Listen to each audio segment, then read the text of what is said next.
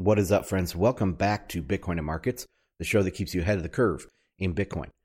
Today, we're going to continue on to part 2 of the Q&A over deflation, and we jump into things like CPI, asset price inflation, et cetera, et cetera. So I think I had a lot of fun doing this Q&A, these 2 parts here. Hopefully, I can do more in the future. So if you do have questions that you want to send in, you can do that on DMs on Twitter at Ansel Lindner. You can do that on Discord. The link to that is in the show notes to any episode over on bitcoinandmarkets.com. Also, on each post on Bitcoin and Markets, there is also a discuss, comment thread at the bottom that you can add a question in there. So check out the different ways to send in a question, and if we get some good ones, I will be answering those on future episodes. All right. Let's jump right into it. See you on the flip side.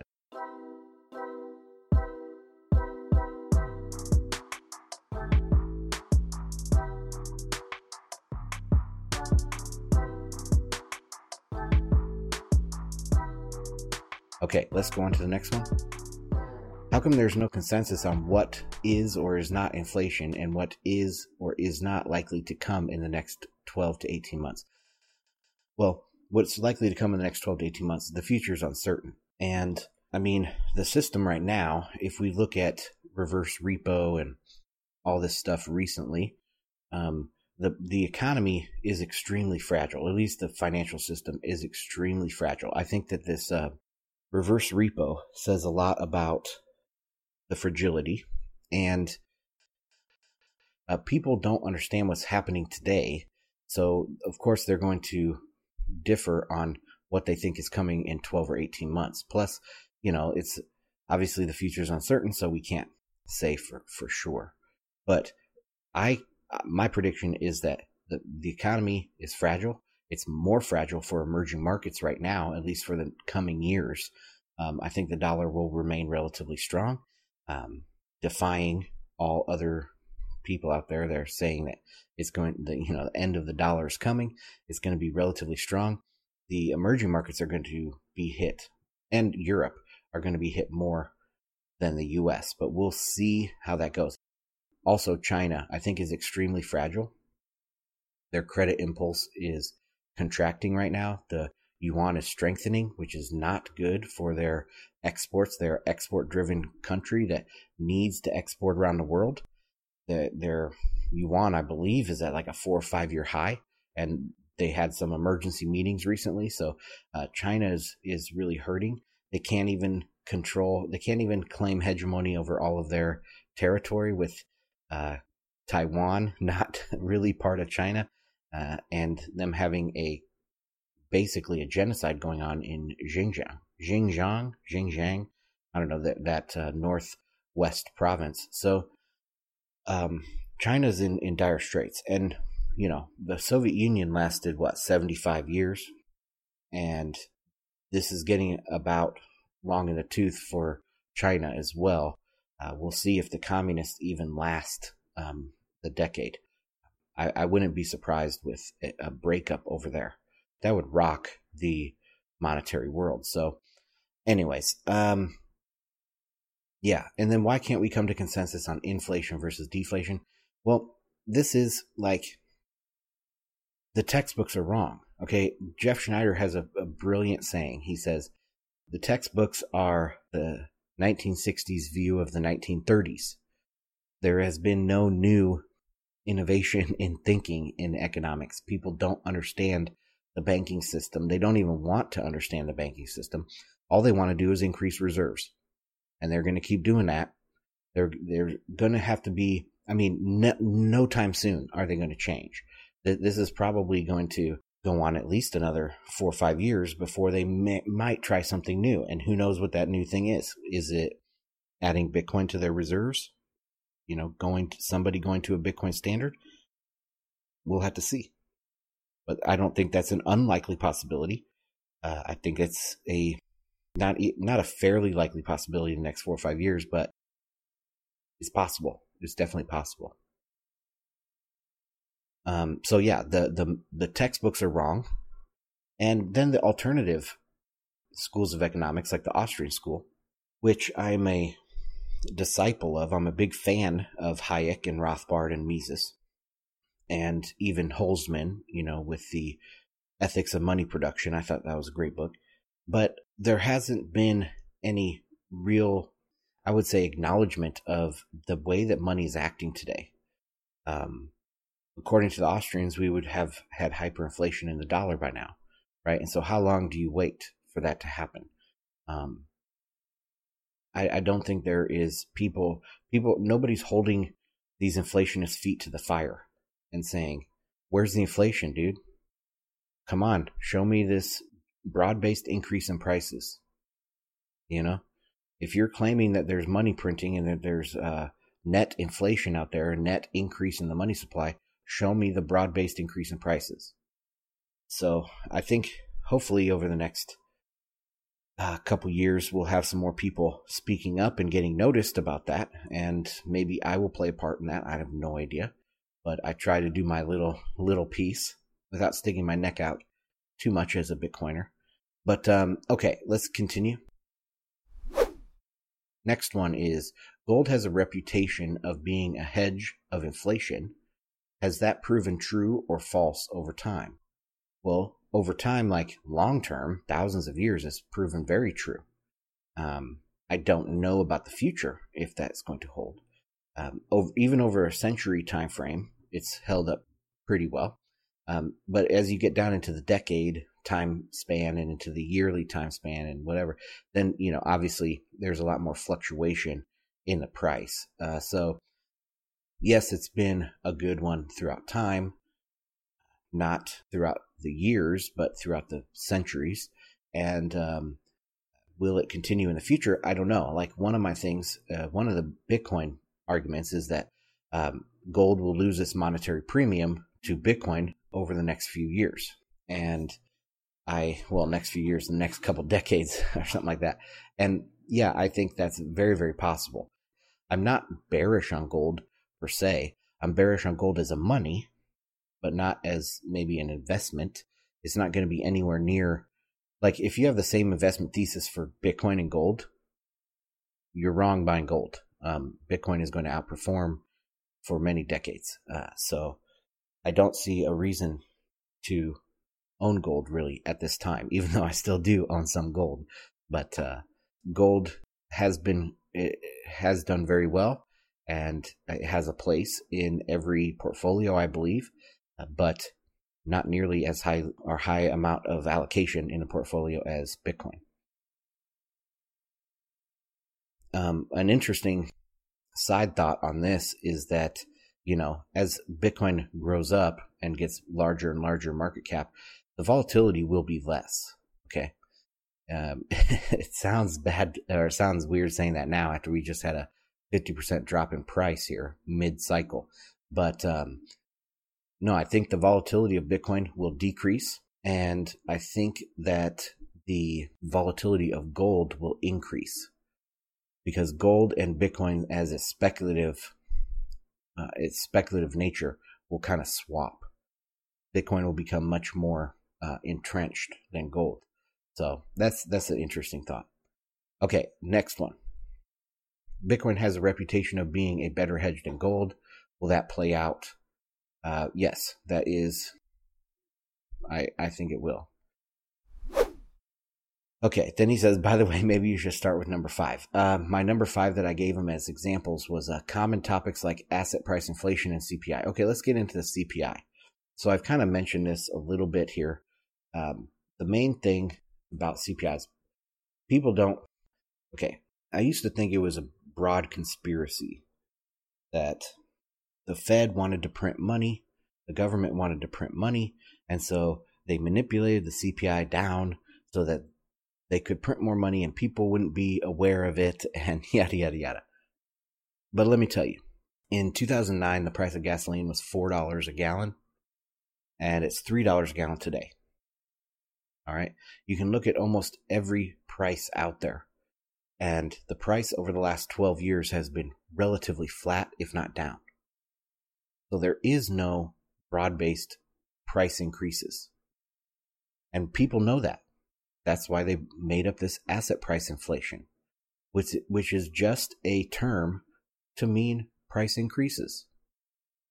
Now, remember that caveat I said earlier with the way that money is printed today is through the banks, and money is destroyed in debt service or debt repayment. So, yes, there is some truth to the Cantillon effect, that money is coming in a certain way, and those assets are going up in price.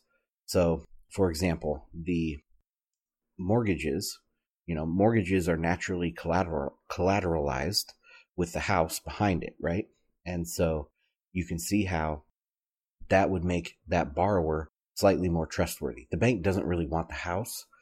They don't want to deal with selling a house. They're not in the business of selling a house. But, at least they'll get some of their money back, if not all of it. And so they are collateralized, and that borrower is more trustworthy. But even then, they still call your people to see if you have a good job, if you are steady in your job. So they check your income. The lending standards have gone way up, I know. And so they are only lending to more trustworthy people. And that is where inflation is coming in. So inflation is coming in the housing market, because that's where money is created or printed. It's printed in a loan. Another thing is, big businesses are more trustworthy than the little guy. And so they're going to get easier access to credit even during these depressionary times. So on net, the total amount of credit in the system could be contracting. But where it's going is into housing and into stocks and into bonds and things like that. So there is that caveat. And if that is what they mean by asset price inflation, I agree. But if what they mean by asset price inflation is QE finds its way into the housing market, that's not the case. QE is not money printing. They create reserves and swap reserves for useful collateral. QE is they handicap the market. It's like putting a ball and chain around the market. Yeah, that's why I can see the argument and I agree that Cantillon effect is affecting asset prices, but it's not coming through the way that people say, through QE and through fiscal policy. Okay, next thing is, CPI still. I didn't talk about that. So a lot of people think that CPI is completely manufactured and a plot to enable more money printing, and bankers are evil people. And I really thought that too. But I don't think so anymore.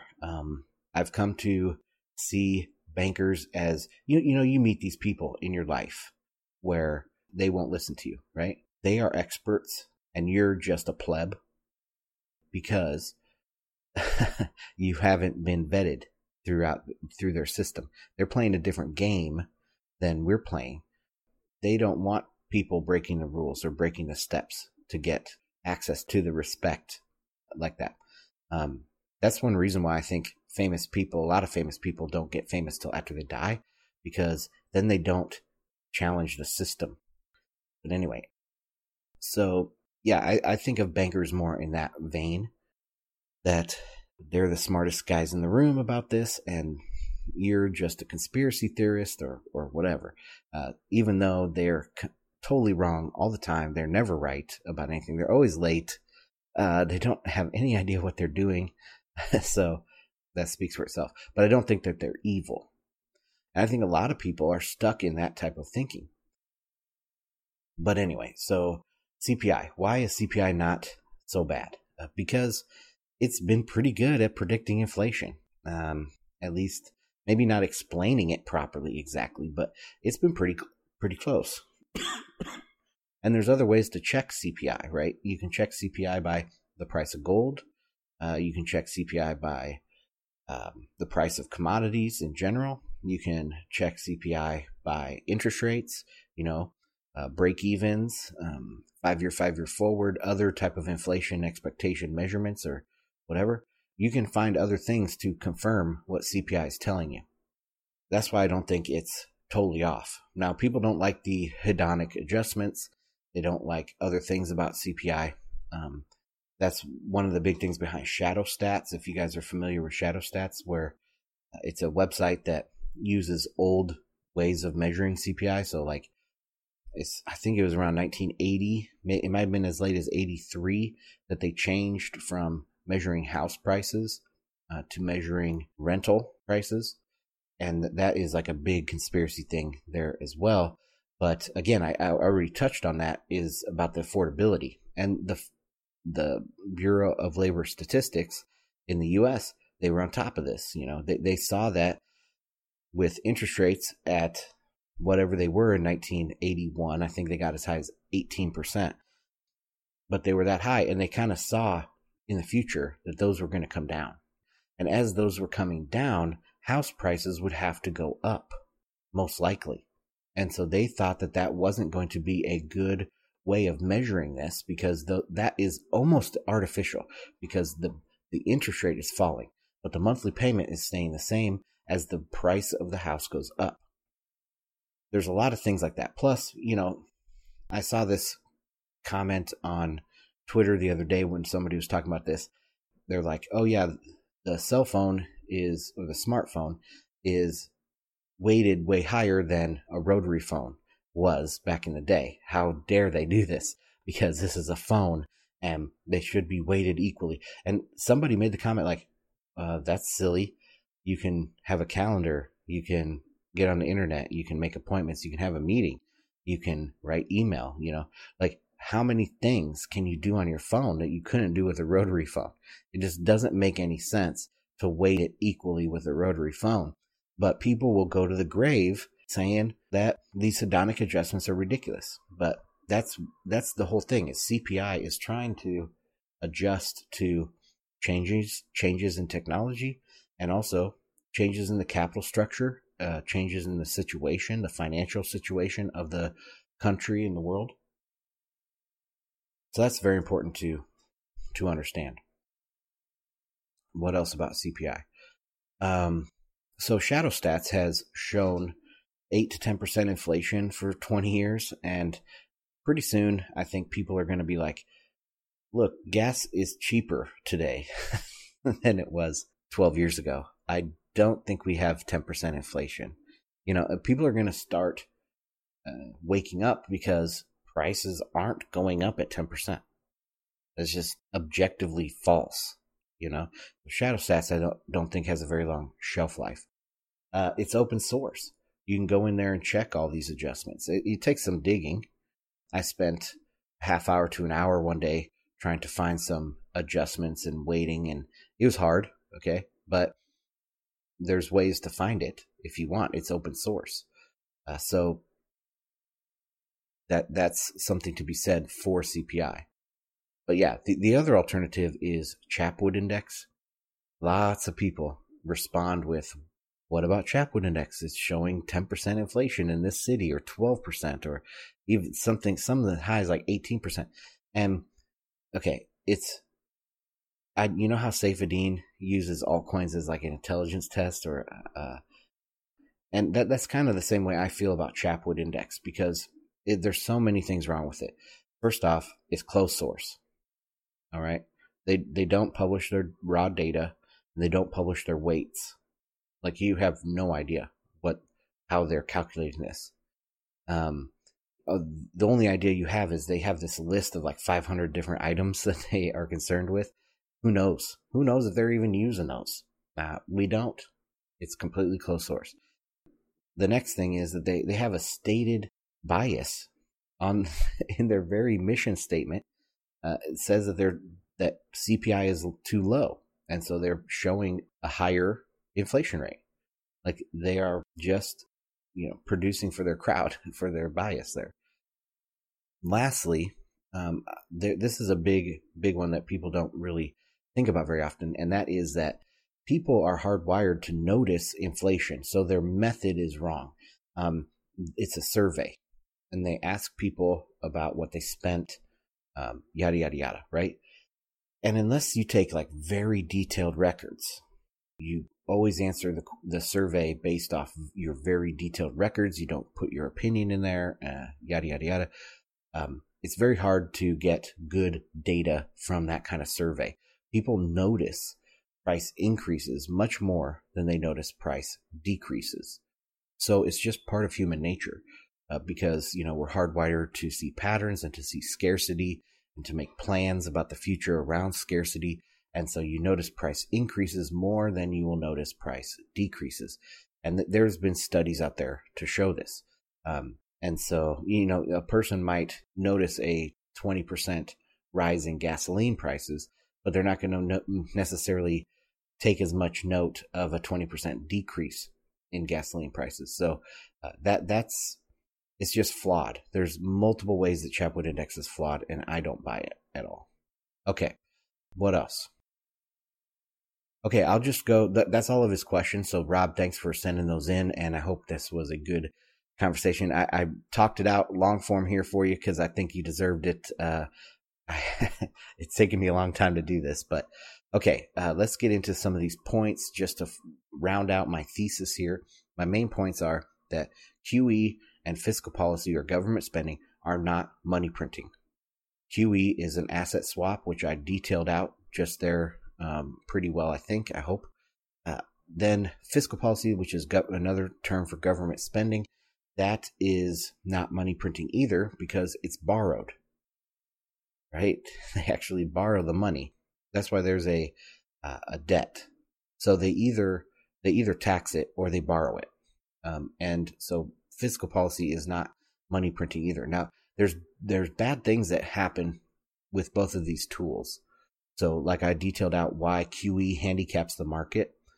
Now for fiscal policy, its bad effects are pulling forward of demand.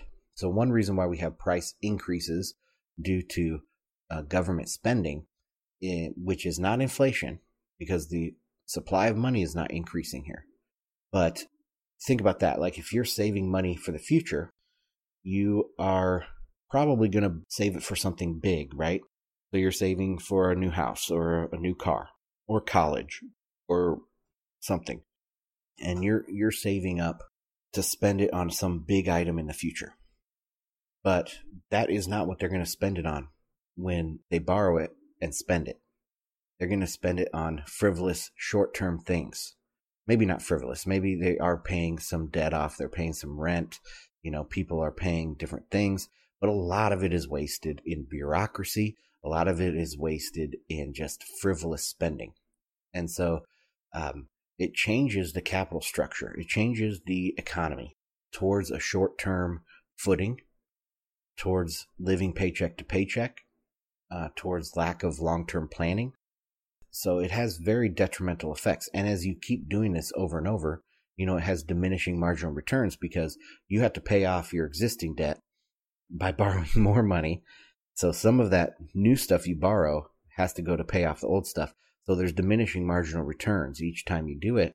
And the economy gets more and more, and not only economy, but the capital structure. And I want to stress that it's the capital structure. So that's what kind of jobs do people do?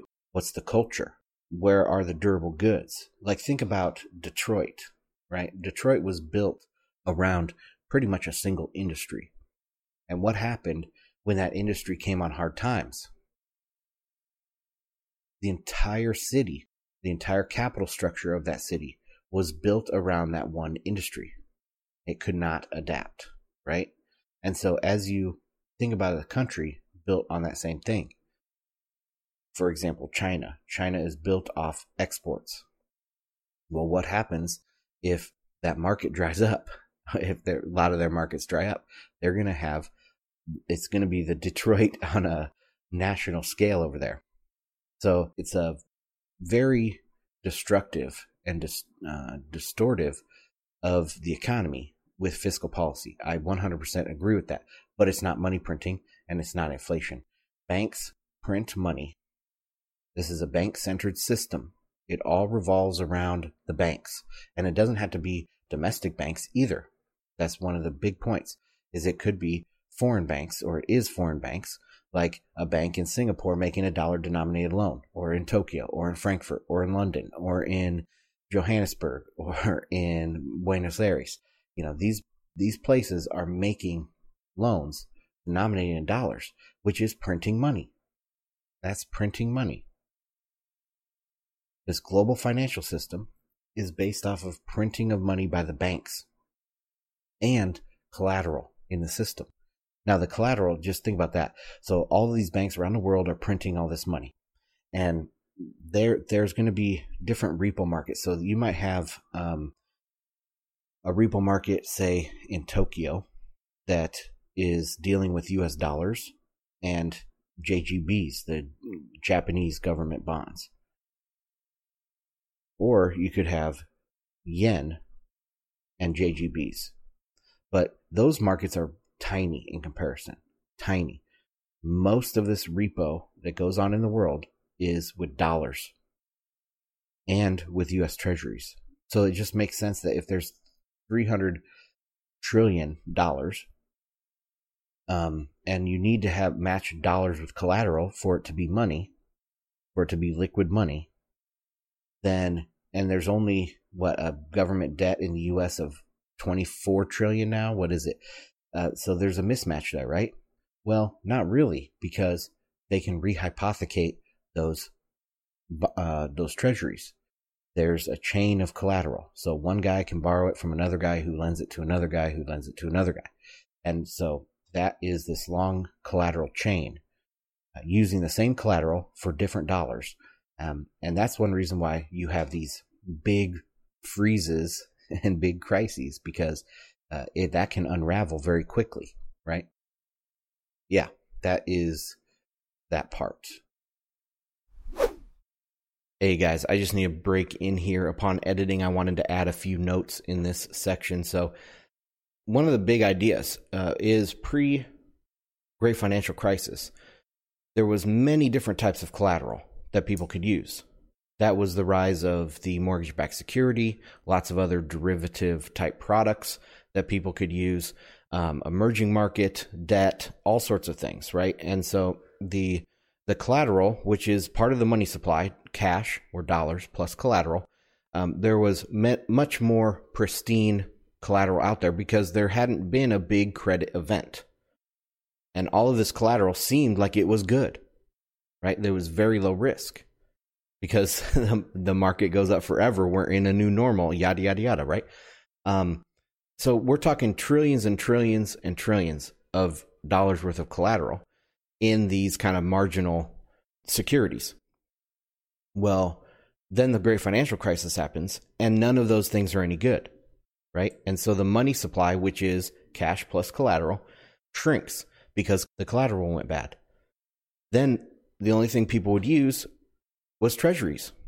And now it's gotten so bad that the only thing they really want are on-the-run T-bills.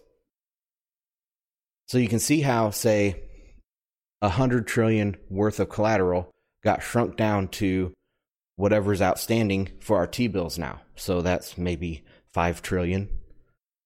And that is a dramatic shrinking of the money supply. And when you do that, you also must extend these collateral chains during the good times.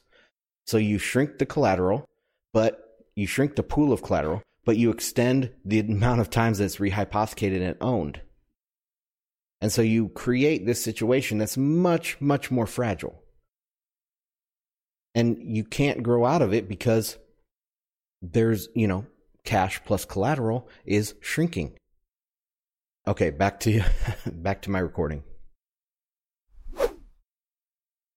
Okay, and then also, I do believe in inflation, that there is some inflation happening right now, like I detailed out multiple times in this episode, but I think most of the inflation happened pre-2008.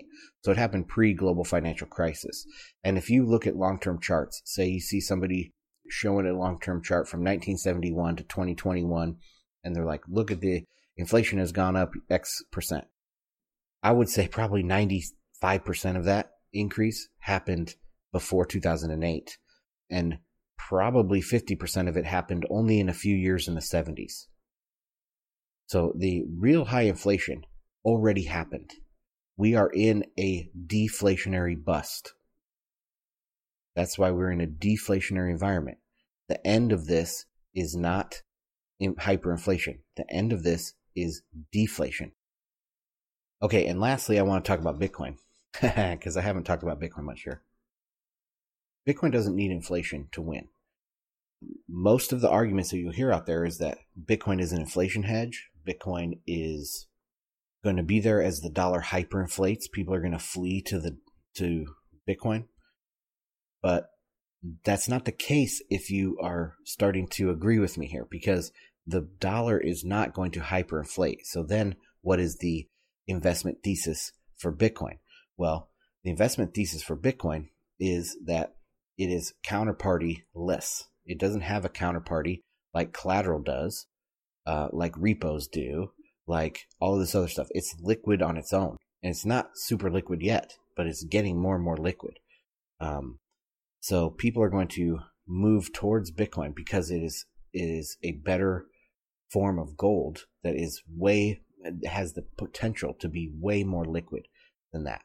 And it's going to be a place where you find the green shoots in the economy, because where the dollar denominated world is at its rope's end and there is deflationary pressure everywhere, which is, towards credit contraction, which is slowing down of the system the way it is designed.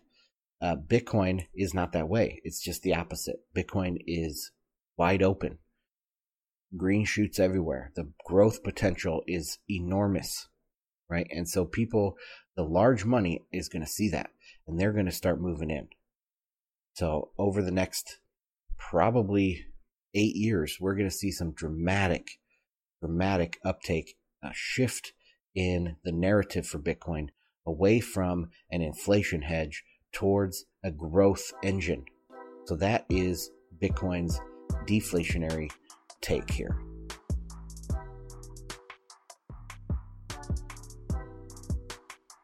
That is it for this one, guys. Thank you for joining me. My name is Ansel Lindner. This is Bitcoin and Markets. This is a listener-funded podcast. To find out more, go to bitcoinandmarkets.com. That is where you'll also find the show notes for this episode. And while you're there, subscribe to the free weekly newsletter. That is the best free weekly newsletter in Bitcoin, called the Fundamentals Report.